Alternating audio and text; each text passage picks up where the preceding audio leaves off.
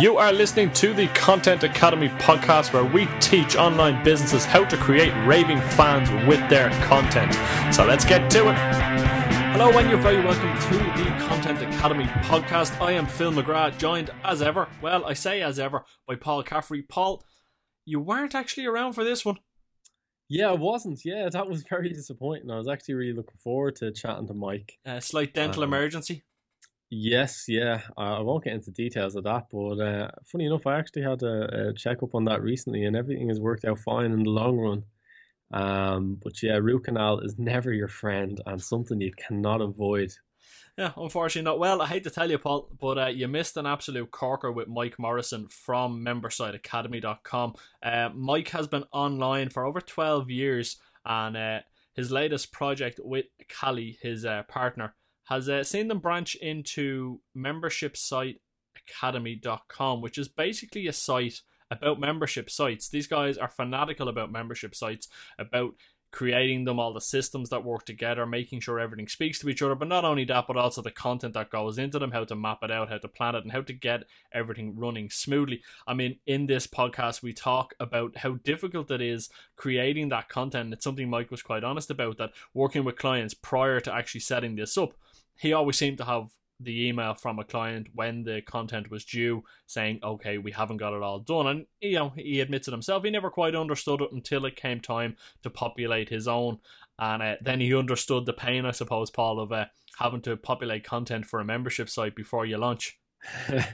Yeah, we say that in jest. There have been some crazy time spent over the years with us doing that. I can identify as much, probably more than most, when it comes to this topic. So yeah, great show. I've listened to it, so go ahead and enjoy it, guys. And yes, as we said, we have Mike Morrison on the line from membersiteacademy.com, should I say, and the Membership Guys podcast. Mike, how the hell are you? I'm doing very well. We've actually got some sunshine here in the north of England, so it makes a nice change, put in a good mood, good view to work with. As someone who spent a bit of time in the northeast of England, I'd say the locals are kind of walking around a bit dazed and confused, are they? Well, they're walking around in shorts and t-shirts, which is what happens anytime we get any sunshine, no matter what time of the year it is. Get the shorts and the short sleeve t-shirts, sunglasses, t-shirt, shorts, suntan lotion on. Yeah, doesn't matter. That's 2 degrees outside. We've got some sun. It's time to celebrate. I love it. Mike, I suppose for our audience who may not be familiar with you and what you do, would you mind just giving them a little background into where you started and I suppose what you're up to these days? Sure thing. So I've been involved in online marketing, web development for about 12 years now.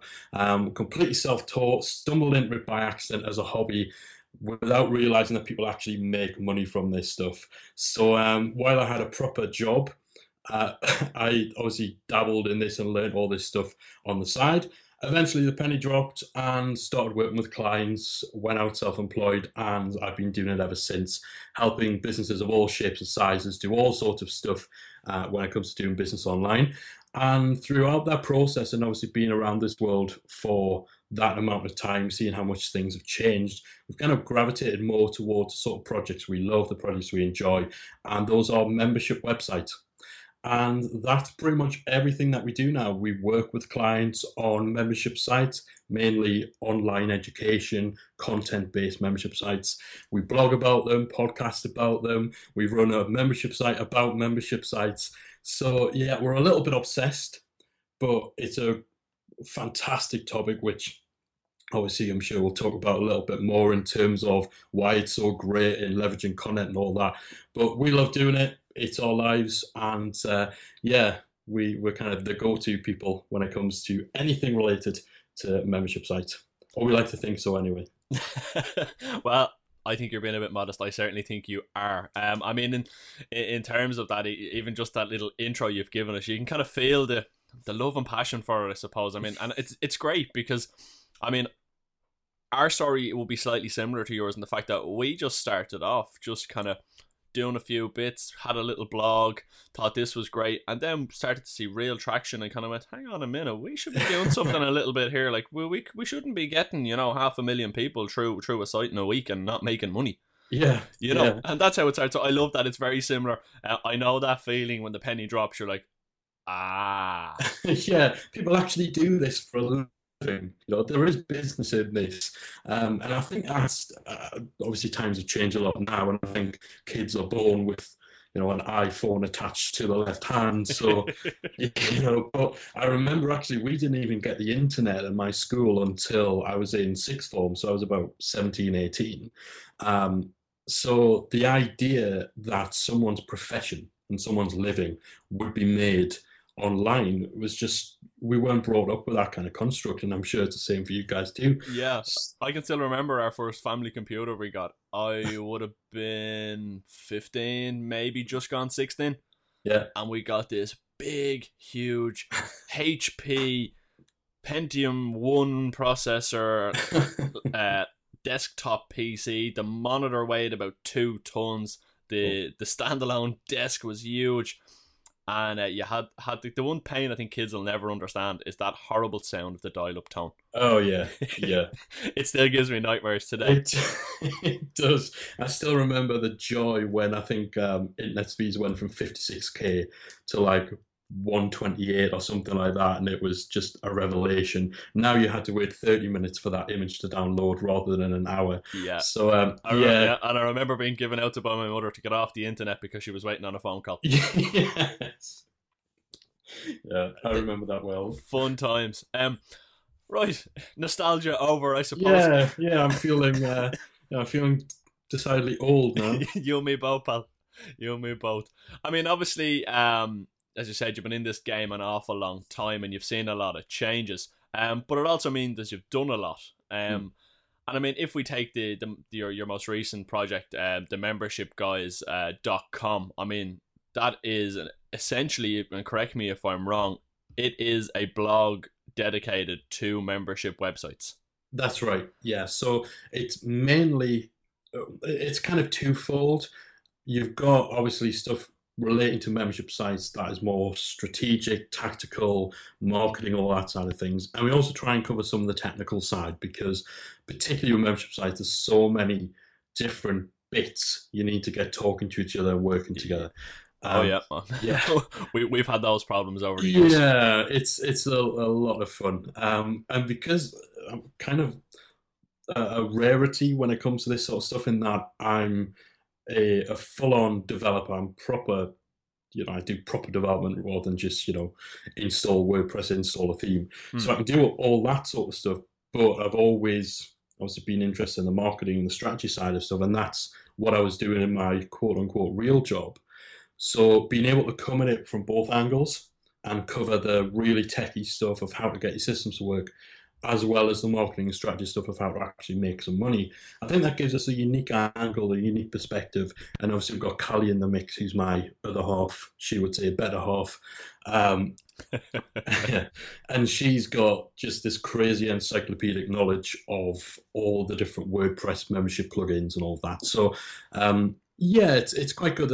You can go out there and find information on how to use social media to market your business, but you maybe can't find how to use social media to market your membership business. Yeah. And I think that's an important kind of twist on it that we can bring. And it's good fun. It gives us an outlet to talk about the stuff that we deal with day to day. So yeah, it's good. Well, I think it's very clever because again, you always hear about it. You know, you pick your niche and then you go in. You know, you pick your niche, then you niche down again, and clearly you guys have done that. You know, you're a niche within a niche, I suppose, and you can probably even go down a little bit further.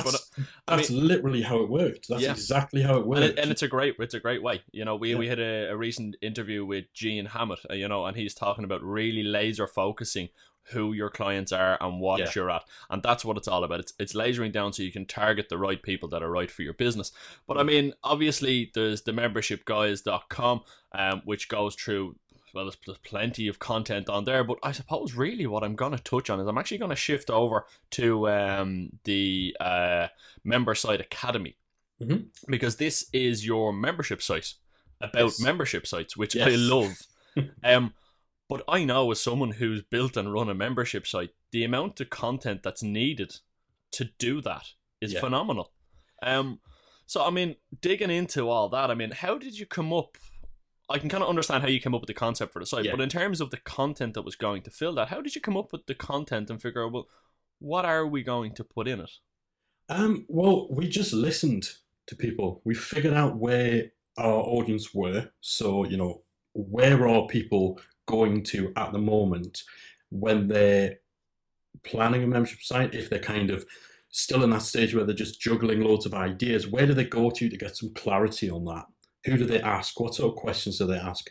And then at the other end of the scale, where do people who have an already established, moderately successful website, where do they go to find out how to actually ramp things up and get more members? And in some cases, there were clear places, mainly Facebook groups. Facebook groups have actually been a total not a revelation. We were already using them, but they've been such a big part in just market research, in just listening to what people are saying and taking notes. We're very big on this. If somebody asks a question in a Facebook group, a forum, any other sort of community, whether it's an email that we get in from people, we started initially just noting down the topic. So what sort of topics are people asking? Now we copy the actual language and we keep a record, so that not only do we understand what is it people are asking about, what knowledge gaps are there, what challenges, what difficulties, and so on, but what language do people use when they're expressing their problem for which we provide a solution. And that just gives us the language to kind of spit back at them when it comes to our blog content, our courses, our sales page, our emails. And we kind of just built it on that. We were doing membership site strategy development just for clients. We'd only ever just done it for clients. Yeah. We were occasionally blogging on our services site. Again, just as we've got something to say, so let's just pop it on there. Yeah, but it was never a dedicated effort. I know what you mean, and I've been listening to your podcast, and I've heard I think it was episode 10, where you were talking about how you'd worked with clients before in getting their membership up and running. So we're talking about the tech and how to behind that and the marketing. But the content was always the client's responsibility. Oh, God, yes. And now that you've done your own, you've had to create the content, which was slightly a foreign concept. That was a total turnaround. And it was an eye-opener, I believe. It was a massive eye-opener. We'd actually, I'll admit to it, we typically reach that frustration point in projects. No matter how great the client, no matter what the project is about, there'll always be a point in which, we'll get an email from a client a day after they had said, we're going to have all the content done by this date. And obviously, because there's so many bits to get in place for a membership site, having the content ready is naturally quite a key thing. It's a big part. Yeah, so there's always a point in every project where you get the email saying, we haven't been able to finish the content, or we haven't got as much ready as we thought. And every time it comes through, you just give that, that big sigh. Yeah. Okay, let's adjust the schedule and all that.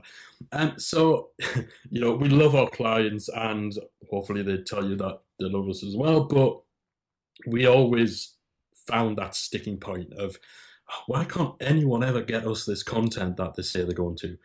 And then we did our own, and we understood why they couldn't get us that content. Because, I think now the first thing we say to people when it comes to creating their own content is, however long you think it's going to take, double it. At the very least, double it. Yeah, I like that. I mean, that's, again, and I think it's everybody. I think it's a universal problem. We had the same problems when we started out.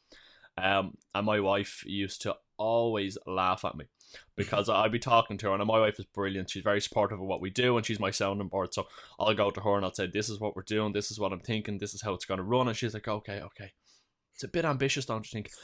No, well, you see, this will only take that long to do. And then, I've got a day here where I can spend the day working on this. And then I've got a couple of hours here we can start working on that. And she just went, yeah, let me know how that works out for you. She knows. And we were so guilty of it in the beginning, of underestimating how long not only our content, but everything took.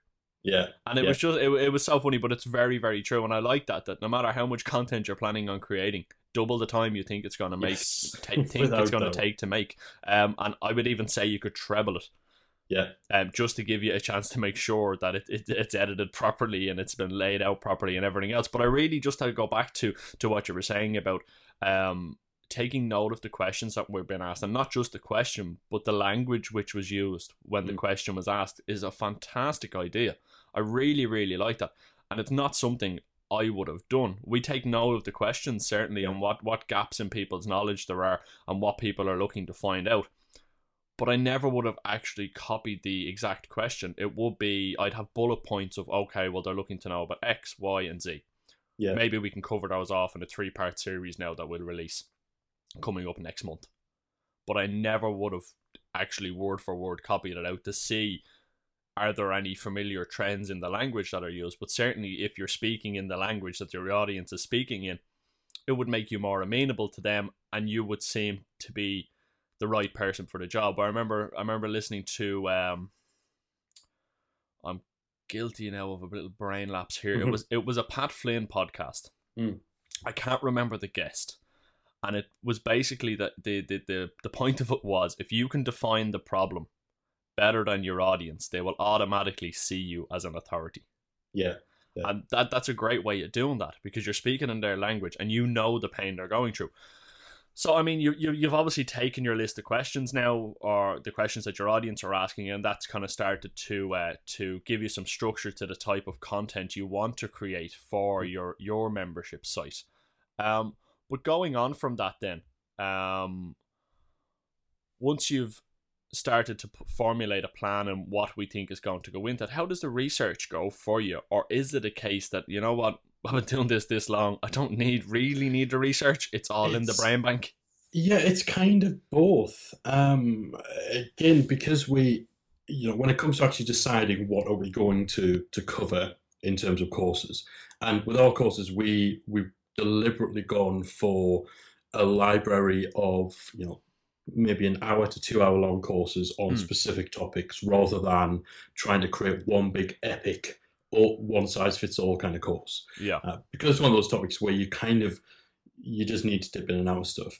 But obviously getting the feedback and the research from the audience was a big thing. But then people don't know what they don't know.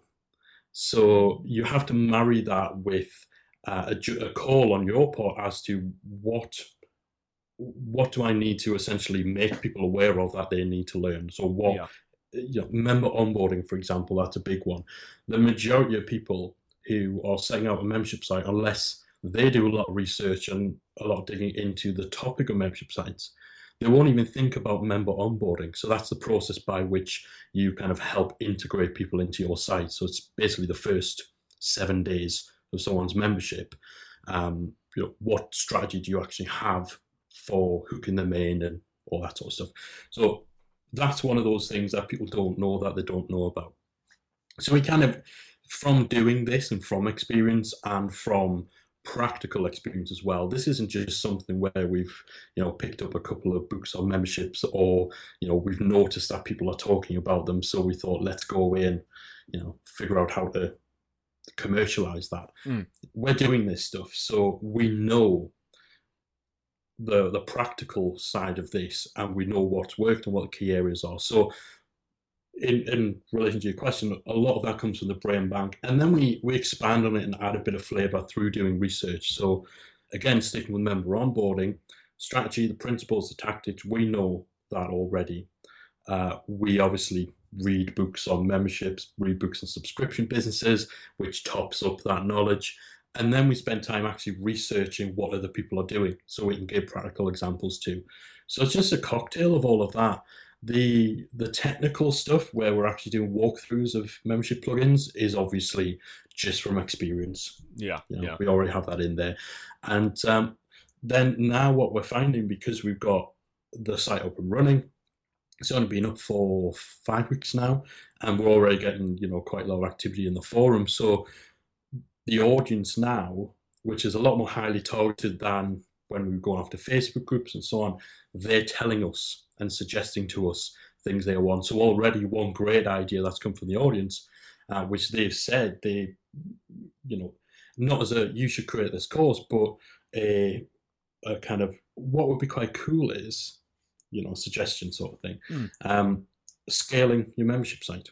So actually that idea for a course on what do you do once you hit that point at which you need to start scaling up, thinking about, but not just from a scaling up as in make more money, get more members, but from a how do you organize your content? Yeah, no, I was more thinking around thinking that kind of how do we scale up the content and how do we start pushing it more? And obviously then there's certain systems that might need to be beefed up to cope with an increase in traffic. So you're talking about increasing your hosting or your Amazon stuff and making sure you can fit the capacity. Yeah, and even just things like, at the moment, again, with the Academy, our course library is just basically a page with the courses on it, single page. But what happens when that reaches 50 courses? And what happens when you reach 200 courses? And how do you stop people from getting overwhelmed? How do you make sure people know where to start?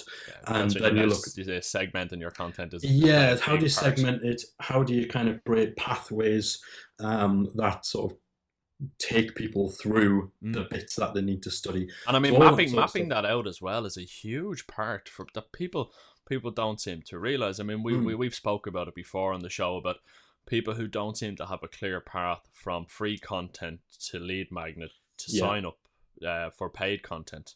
That there's no clear path between those, but even within that paid content, you need to have a clear path through each section. Absolutely. You've got to think about the user experience running through that, because like you said, you end up with overwhelm. Overwhelm leads to nothing getting done. If nothing gets done, well, now I don't need that membership, I'm going to cancel. Yeah, and the thing is, with a membership site, with an online course, people don't join it to stay in the same place. They don't join your membership site to stand still. They want to get somewhere. They've got a goal they want to hit. They've got a result they want to achieve. And they join your membership site for you to aid them on that journey. So, when we talk about mapping and pathways, there's a very specific reason why that's the language used, is because you have to provide someone with first start here, then this, then this, then this. And what happens once we've got courses on getting your plan together, so your membership master plan. But what happens at the end of that? What's next? What do you do once you've built your site? What do you do once you've launched it? What do you do once you're at the end of year one? And how can I best navigate this content to get to where I want to go to? And then what happens? And I think you're right. I think with what we see so much with membership sites, in contrast with other online products, and we've got clients where they've got a membership site, but they're also launching courses where it's more of a standalone kind of a project. Yeah. So, what you do tend to find, and this is probably one of the biggest areas people trip up on, is not realizing the difference between them. Because with a course launch, with an info product, your end result is the sale. Once you've got the sale, you're done. Yeah, there's some after service. Yes, you've got to deal with any technical issues or complaints, but the end result is a sale. That's when your commercial relationship essentially ends. Yeah. With a membership site, it's when it begins. When somebody joins your membership site, that's the beginning of your ongoing transaction. And, it's the start of a value exchange. I'll keep paying you money when you keep delivering content, when you keep delivering value and so on. Yeah. So when you talk, you quite rightly said... I always kind of put that into, and it's fairly crude, but it's dance monkey dance.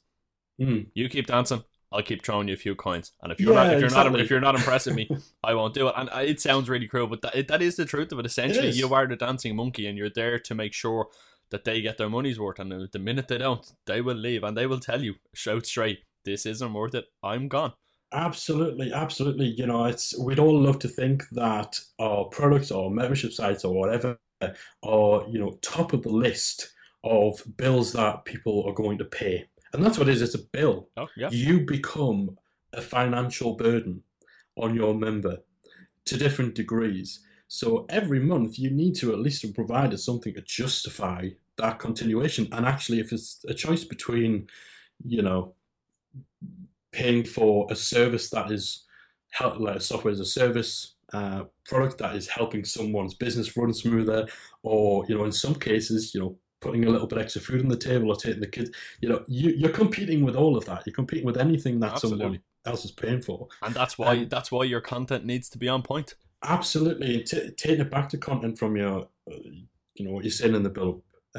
to my little ramble there, No, you're good. is is that disconnect of people not thinking, how does my free content connect to my lead magnet, connect to my tripwire, connect to my paid content, and then beyond that, how does my paid content delivered in month one connect to month two, to month three, connect to the live training we're doing, connect to the community we're running. And if We can you keep going past that as well. That's the funny point. absolutely. It never stops. That is the merry-go-round of content. And I Mm. mean, you've kind of tipped on a lot of it there, but I'll ask you anyway. What are the major considerations that you have when it comes to planning out your content? I mean, so like in terms of, do you use an editorial calendar? We kind of use a loose editorial calendar when it comes to our blog content, our free content. Yeah. We batch it, so we do it in batch. Sorry, I've just realised that sounds like I'm saying batch shit. I'll say that again. We batch our content, so we'll have marathon sessions where we'll write half a dozen blog posts each, Oh, and okay. we Can I dig into that a little, so? Because that's Sure. interesting. That's not something I would be a fan of. Mm. So how does that work? You will sit down with Callie and you'll work out. You'll have your content ideas that we've spoken about, how you've come up with those. Do you then kind of just go, right, well, there's 12 ideas, let's split them down the middle, I'll take these 6, you take these 6, and let's come back, have a meeting again in another 2 weeks, and we'll have them done? Kind of, but not quite that organized. So okay. I'm a geek, I'm a nerd, so I'm all over the place half the time. But no, where we use Trello a lot. We use Trello to organize ideas. Okay. So we have our kind of our content pillars or topics, which are mapped to the subjects that we talk about in the academy and so on. Yeah. And within those, anytime we have any thought, any idea whatsoever for this would make a good blog post, we just pop the title of it into the relevant thing as a Trello card. And then as time goes on, we'll kind of flesh that out with any resources, any links, any research that we've done. And within Trello, we have all these topics, and then we have a Callie doing and Mike doing board, and any that take our fancy, where we're essentially claiming dibs on an idea. So if I have an idea, but Callie actually looks at that and thinks, you know what? I want to run with that. Yeah, I want to run with that. I can write something pretty cool about this. She'll claim it. Obviously, we don't get into arguments, and we're not wrestling each other for control of ideas. But it is just, actually, do you mind if I grab that idea? Because I've got really something. I've got something I want to run with, and that's myself and Paul have done that as well. We'll have our editorial calendar, and we'll have stuff there, and we'll sit down and go, okay, this is what we have planned coming up. This is where we are, and this is what we need to start working on. Maybe if it's just research and stuff, and Paul will say, or I'll say, oh, can I take that? Yeah. And once or twice to sit there and go, okay, I wanted to do that myself. Yeah, that's no problem. You order. See, Paul's not here today, so I can say I can go shower up. But we edit each other's. So obviously, if I've written something, you won't. I'll send it to her to review. She usually spots the typos, and she'll send hers to me, and we'll usually kind of maybe tweak it a little bit, and we're not making style changes or anything, but we'll tinker with it, kind of get each other's stamp of approval, and then go with it. So in terms of batching, then the grabbing of ideas, because you have that sort of land grab for the good ideas, we both end up with queues, essentially of, okay, we know that here are 4 or 5 blog posts that we've claimed. And then, we both, to begin with, it was initially just a thing on a to-do list of, I'll write maybe 1 or 2 blog posts. I'll start on this blog post this week. And we found that, just doing one or just having it there in the background as, I'll add to this in terms of research, or, I'll spend a little bit of time on this throughout the course of this week. It was too susceptible to being pushed for other stuff. Yeah. And that's a big problem. Yeah, because we're still doing client work, and to a far lesser degree now, we've got the academy in place, and that's a deliberate decision we've made to, reduce our client time. You're also trying to free up your hours per reward as well. I mean, absolutely. it's a I mean, natural. From a business point of view, I completely understand the switch. Because with your clients, you're paid for the amount of work you do and the hours you put in. yeah, yeah. So And there's that trade off against time and money. yeah, exactly. That time for money sort of exchange and the, only really getting paid for your time once. Um, for us, it's a double-edged sword. At the minute, we only really work with long-term clients. These are projects where we've been involved with them for years. Yeah. One in particular, we've been there from the start. There was a guy with a blog who was taking donations, and it was just taking reader donations. He was making $2,000 or $3,000 a month in donations, purely providing blog content. Yeah. Which we were astounded by, that people were actually just donating money for free content. It's pretty impressive because a lot of people don't. I've seen a lot of sites with donate buttons, and I always ask, how's that going for you? No. Yeah, not at all. It's not. So we were very surprised with that, but now it's a multi-million-dollar a year membership site. Okay. So we want to still be involved with that. Of course, absolutely. Yeah, because there's no better place for us to actually try our tactics and get a good read on stuff that's working. So that provides us with a lot of material. So actually, while that is still time for money, it's retainer based, it's based on hours per month, it's also research. It's also the best possible source of research, and it's a credibility booster as well. And you're being paid to learn. Exactly. That's a big thing. Try and be paid to learn. If you can be paid while you're learning, you've got a good thing going. And don't muck it up. Yeah, and a lot of the tactics that we've implemented into this site, we're doing with our own, and we're teaching to our own students in the academy as well. So, but moving away from the only being able to use your time once, only get paid from it once, that's a big shift. factor. Absolutely. And I mean, for people, I suppose, just going back to how you map out your content with Trello, for people who perhaps haven't used Trello, I do suggest you go and have a look at it. We do have Trello there. I don't use it in terms of an editorial calendar, but we do use it for ideas, the way you guys would have it. Well, here's a blog post idea, and then if there's any accompaniment research that I've come across, I'll attach it to that, and we can go in. So then when I look at the editorial calendar, I might pull the headline or the idea off Trello, put it into the editorial calendar within a space in the week that we think we want. That's when that should go out, and it might form part of a series. It might be a standalone blog post. It might be one of our key blog posts for that month, or it could be just a small little offshoot of something. And that will go in at a certain time, and we'll know that. And then we can go back in on Trello, then we'll see, well, this is the research, this is the thoughts we had on it. So generally, when I come up with an idea, I like the sticky notes on a window. So I'll write down. I have a big batch. I'm actually looking at them in front of me here. I have a big batch of sticky notes that are all luminous, from purple straight through to pink and neon green.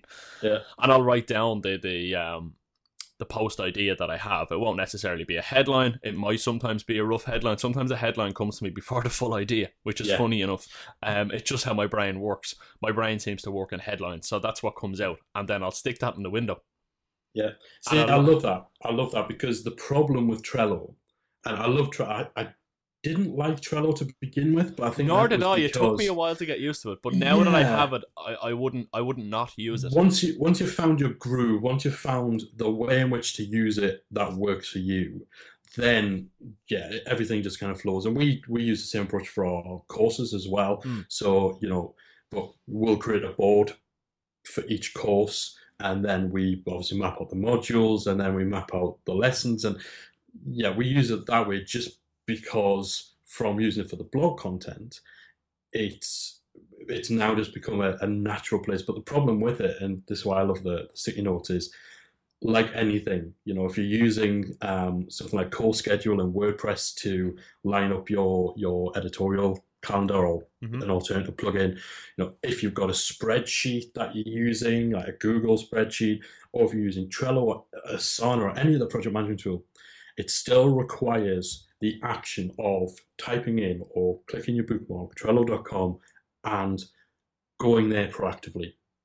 And if you don't do that, so if you're prone to not sticking to a calendar anyway because it's not ever present, and you're not getting the nags as much, then just having another system you have to go to in order to be reminded of your editorial calendar and the Yeah. obligations you made. But the sticky notes, it's there. It's right there. I'm going to actually steal that. I'm going to start using that. They're right in front of me. They never get hidden. They're always sitting in a stack. I'm looking straight at them now with a Sharpie marker right beside them.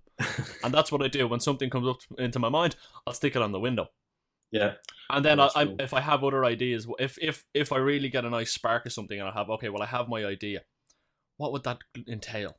Well, I suppose I'd like to talk about this, I'd like to talk about this, and I'll scribble them on separate sticky notes, and they go on a different colour sticky note, mind you. So the headline will always be in kind of a neon yellow, and then any of the body of the content that I think are main talking points within that will be orange. And then if I want to break down those 3 main points within that article, they'll be then pink. Yeah. And then if I have any resources, they go in green. And I stick them all on, and then I shift them around into the order I want them. And I might leave it there for a day or two. And every time I walk in and out of the office, I've got this window full of sticky notes, and I look at it and I say, oh yeah, well maybe if I move that there, or I didn't think about this yesterday, and I'll stick that on it. And eventually, after a day or two, I'll have something that resembles a blog post on my window. Yeah. And then I take them off in the order I want them. I staple them all together. Awesome. And then I input them into Trello. This is the headline, kind of this was the idea. This is the main points I want to cover. And this is the topics within those main points I'd like to hit on, and also here's some resources.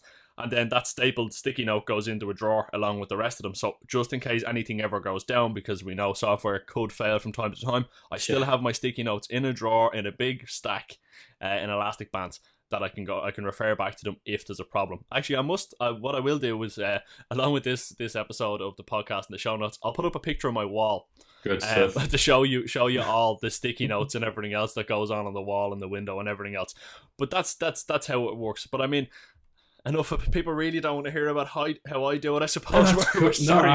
I kind of went off on one there because I love doing it, and it's so simple. Just go down to the bookshop or your stationery supplier and get some sticky notes and a Sharpie. See, I think that's brilliant because it is so easy to just kind of, because you've got all these technological solutions for it, it's so easy to dismiss the idea of doing something old school and physical. But the problem is, if I've got something on my to-do list, or if I get an email reminder from a project management system saying, Mike, you were supposed to write this blog post today, very, very easy to I'll just delete that email and absolve myself of that responsibility. Yeah, I've done it. Yeah, whereas if you've got your big sticky notes, there's almost there's a lot more shame to having to take down your sticky notes one by one. Having not done it, yeah. Yeah, and putting them somewhere and hiding them from yourself. I mean, that's a kind of, I'm terrible at this if I'm having to actually hide this stuff from myself. So, no, I love it. And I think whatever method works with people, that's going to keep them on track. We tried doing a fixed schedule and calendar where we scheduled the actual topics of the blog post months in advance. Because now I think I'm sitting on 7 or 8 blog posts that are pre-written and 4 podcast episodes. I don't know which. That's excellent, though. I mean, from a point of view, we're ahead in our podcasts. I mean, but life happens, and you need to account for that.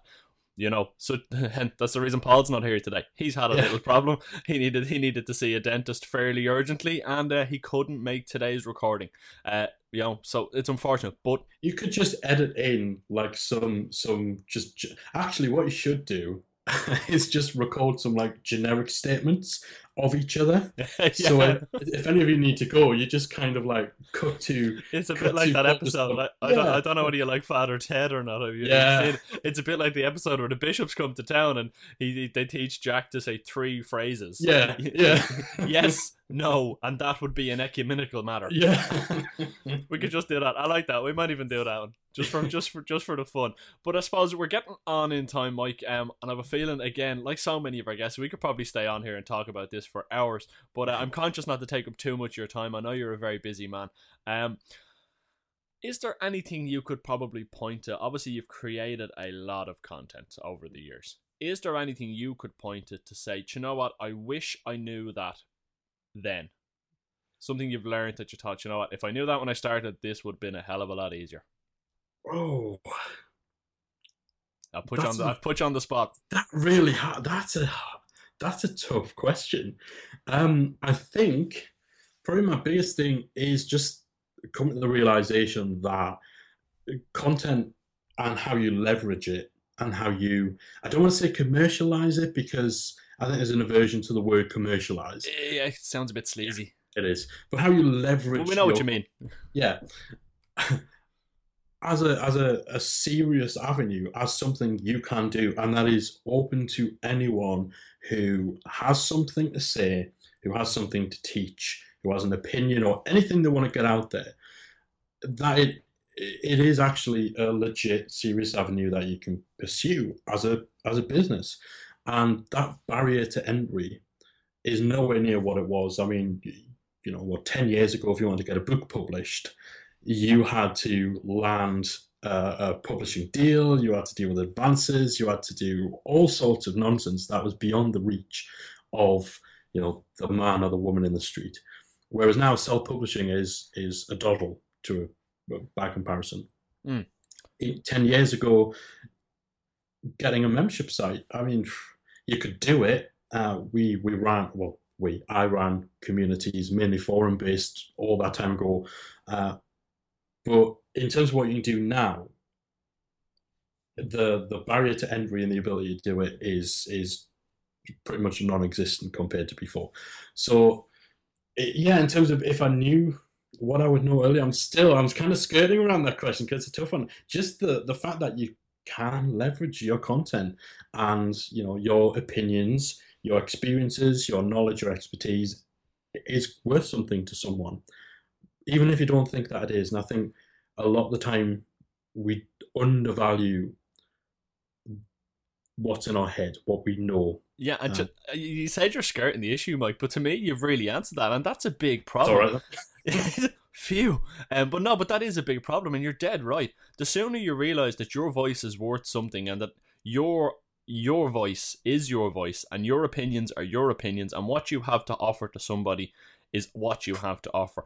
And there's two options for that. They either like it or they don't. Yeah. If you like it, I'm very glad you found me. I'm delighted that you like what I do. If you don't like what I have to say or what I have to do, well, that's okay too. I'm not here to please everybody. Yeah. I am here to say what I have to say. And if you don't like it, well, hopefully you find somebody who you do like to take the advice from and you can learn from them. Exactly. And I think part of the problem is as well, is sometimes that can be a bit skewed in terms of, why would people care what I'm going to think? Or even if someone sets up their blog because, and they blog for 6 or 12 months and they get some traction and they're building a nice loyal following and, they are monetizing elements of what they're doing with content. But it's kind of a double-edged sword because through social media, through, obviously increased sharing of what people are doing and increased exposure to what others are doing, someone running a blog, it's easy to set unrealistic expectations or to compare yourself to, if your website isn't Huffington Post, then you're not doing a good enough job, or, why would people care about my site when, there's hundreds of others doing it. Yeah. And that you're on the money. We had that big fear when we started, especially because we started in the football space. And as you know, football in this part of the world, it's a religion. People will take about it. Yeah. People will take your head clean off. Yeah. And we kind of thought, you know what, let's do it. But we expected a backlash of people going, "Who are you? What do you know? How can you say that?" Yeah, and that's and where it never happened. Yeah, that's where imposter syndrome kicks in as well. Obviously with what you guys do, I think there's a legit fear of negative backlash just because of the strength of opinions around that subject. But I think imposter syndrome is a big problem for a lot of people. Some people just in day-to-day life, but I think that gets amplified when it comes to online. As a why would anyone listen to me? Why would someone pay for my opinions? Why would somebody value, not just pay, just value in any way what I've got to say, what I think I've got to teach? But I think for that, you just kind of need to say, this is who I am. This is what I know. I am qualified to do this. And one of the things we do in the academy is we do member feedback. So every month, you can give us anything you want us to look at. And it tends to be sales pages, or it tends to be content. The language of the sales page, design of that, and so on.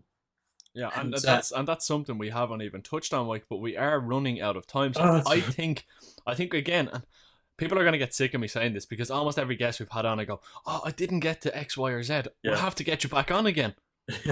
I think If, people think I'm just doing it at this stage just to be nice, but I yeah. genuinely mean it. Because as we're talking, I'm going through stuff here, and I have little notes and little lists, and I kind of go, "Yeah, I want to ask about this," Yeah, and that was yeah. one of the things I wanted to talk to you. You know, when you're designing out your sales page, so you know the short form sales page, your long form sales page, is your video in there, your objections, and covering off those objections, and there's so much in, and we might even get you back just to talk about that one of the days. Yeah, I'm happy to come back anytime, but just specifically on the whole sales page thing there, relating to talking about imposter syndrome and so on. One of our members, she's a great member, and I knew her through another membership I'm part of. She had this great sales page with very confident positioning, and then it came to this part where she was essentially listing her credentials, as a this is why I'm the expert, and her credentials were fantastic. I mean, she's worked with big businesses. She's affected a lot of transformation in a lot of companies, a lot of individuals. But the headline that she used, the subheadline for that area, was "Why I Feel I Am Qualified to help you." And so that to me, and this is where we're talking about that confidence and that imposter syndrome. It's like you don't feel that you're qualified. And clearly, so You either are, you either are, or you aren't. yeah, you are bloody qualified. But it's that fear, and I think because there are so many quote unquote experts in the field, and it's very easy to look at them and try and compare yourself to them. And actually, a lot of the big names, particularly when it comes to online marketing, content marketing, and so on, a lot of the big names who claim to be making 7 or 8 figures aren't. There's a big swathe of fake it till you make it, braggadocious nobodies pretending to be somebodies. I'm trying, hopefully offending half of them now, but Meh. yeah. So when you look at these people who are the big I am and all that sort of stuff, then that can definitely make you feel like an imposter and well, what do I have to offer? And then even the people who are legitimately the big superstar names in all the different industries, there's so much that you don't see behind the scenes in terms of what got them there, in terms of what keeps Absolutely. them there. And they've all So had the same fears that you have. The absolutely, difference is that they were able to give themselves a kick in the backside and yeah, just go and do it. You yeah. won't know unless you try. Exactly, and that's the thing. You just need to say, "This is who I am. These are my credentials. I am qualified for this. I do have an opinion. I do have a voice. I do have something of value to share." And like you said, you either love it, you hate it, or you're somewhere in between. But as long as you react to it, people are going to react. They're going to respond. And actually, yeah, people don't like it. Screw them. The quote gets attributed to different people that I've got absolutely no idea who came up with it. I think Churchill gets the credit for it so often, but it's Yeah. if you haven't made enemies in your life, you're doing something wrong or something like that. Yeah, well, this is it. But unfortunately, you won't please everyone. Yeah, Not even half of the time. But I mean, yeah. it doesn't matter. And And I've said this to people time and time again. I don't care if you listen to me, you listen to this show, you read our content, and you learn from us and take your business to the next step. I'm not that selfish. yeah, I hope that you do enjoy what we do, but find somebody that you like, that you resonate with. It's know, like, and trust. They're the key principles in all this yeah, that you can learn from to bring you to where you want to be. I'm not the only one doing it. Paul's not the only one doing it. Mike, you're not the only one doing what you do. But if people like you, stick with the person you like and learn as much as you can from them. But yeah. find that person and stick with them. And definitely, and I think again, you're saying not everyone's going to like you, but when it comes to the internet, everyone is a pretty big group. Yeah. So you don't need everybody to like you. No, you don't. If you That's get very true. 0.001% of your potential audience, it's still a hell of an audience. It's a pretty big one. Yeah. Well, listen, Mike, I think we will leave it there. Obviously, we have the membershipguys.com for people to go to. I strongly recommend, however, if you were in the market for a membership site, to head on over to membersiteacademy.com and check out everything that Mike and Callie are doing over there. I've been blown away by some of the stuff that's in there. It's fantastic and very, very well worth the money, if Mike won't even say that himself, because I know he's a bit modest. So go and check that out. Obviously then, Mike, if people wanted to drop you a tweet or get you on Facebook and say thanks very much for spending the time with them today, whether they're in the gym or in the car, where can they do that? Yeah, we're on Twitter at membership guys, or just, and that's both of us. So yeah, you'll either get myself or Callie, or I'm on there as Mike Mimo. So Mike Mimo. Brilliant. Yeah, just we'll stick them in the show notes. Yeah, cool. Listen, we'll stick them in the show notes. Mike, like I said, I think we will have to try and make arrangements to get you back on again. I'd really like to talk more about the tactics about crafting your content when it comes to sales, more so than getting eyes on your content. So we might try and plan one of those in. But for the moment, thank you very much again for taking the time out, and we will chat to you soon. No worries. I've had a blast, and yeah, happy to come back anytime.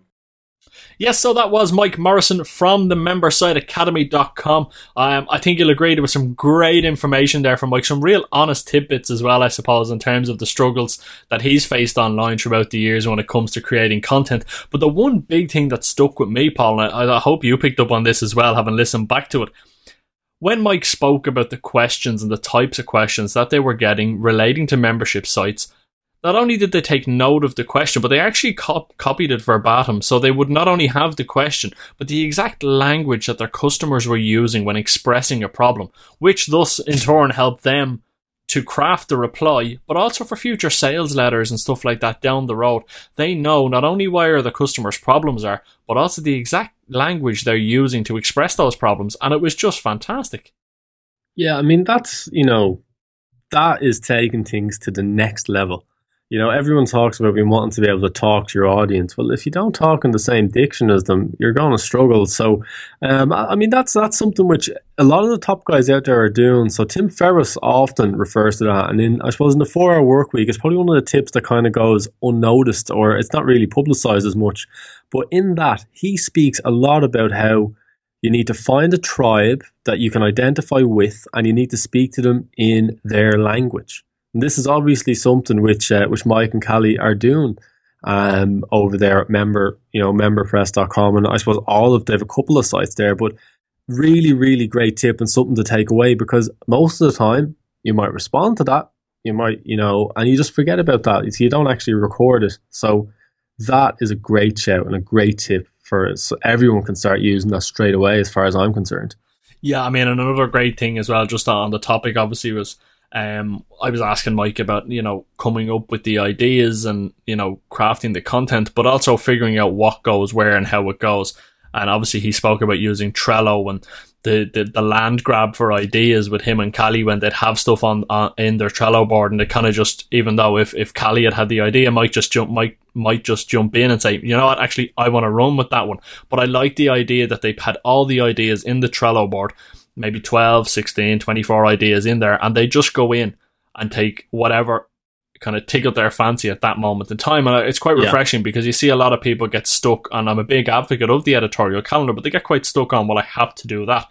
And I like the fact that because they kind of lay it out that way, it allows you to keep that enthusiasm for writing your content, because they're kind of going, yes, I want that one. It's not, oh, I have to do this one. It's, I want that one. And I thought it was refreshing to hear that. And it came across very, very well. And one of the big quotes that I pulled out from Mike, it's in the show notes, is people don't know what they don't know, which was very, very clever and slightly tongue twisting also. But I mean, the fact that you have to not only bear in mind what level your audience is at, but you also need to tell them what they need to know. They may have an idea of what they'd like to know, but just because that's what they'd like to know doesn't make it a necessity, if that makes sense, Paul.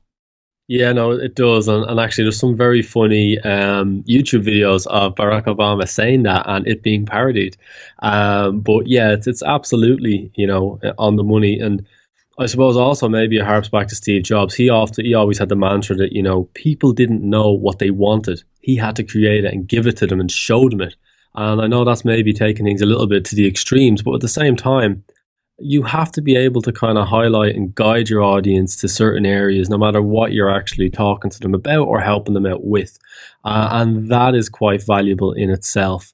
As regards, I suppose I found quite interesting the onboarding process as such. So, I mean, we've all come across the concept of, having, say, paid platforms, and there's some Microsoft platforms out there which, if people are using the services within the first 30 days, shows great success. But if they're not using the services within the first 30 days, well, then the drop-off rate is significantly high. But applying that to the free content and how people are actually interacting with your website as a free resource to get them interacting with it is quite an interesting topic as well. So yeah, I mean, we'll probably dig into. Yeah, probably could have went into a bit more depth with Mike on that. It is something I have circled here, was the member onboarding, which you spoke about, which is basically getting your clients used to using the membership site within the first 7 days and really getting them involved in it and kind of feeling part of a community. Yeah, I think we might have to get Mike on to speak a little bit more about that and how we can apply those principles to your free content, of course. And I'll just end it on this one quote. Another one that I have here from Mike was, people only keep paying money when you keep delivering value. I'd go one step further and say people will only continue visiting your site until you keep delivering value. So even if it's not paid content, if you're not delivering value to your audience, you cannot expect them to keep coming back to you time and time again. And just something to bear in mind, of course. Yeah, don't get lazy. I hear you, Phil. I hear you. That's basically it. Well, listen, Paul, we'll wrap it up there for today. Another great interview. You can head over to membersiteacademy.com and see what Mike and Callie are up to. Alternatively, hit the show notes, all the links to all the resources and their Twitter stuff and Facebook and everything else in between will be over on the show notes. You can drop them a tweet and let them know how much you enjoyed today's show. And of course, from us, we will say see you next time, but please, if you have the time, head on over to iTunes, leave a quick rating and review, let us know your thoughts on what we're doing here at the Content Academy podcast, and we'll chat to you next week.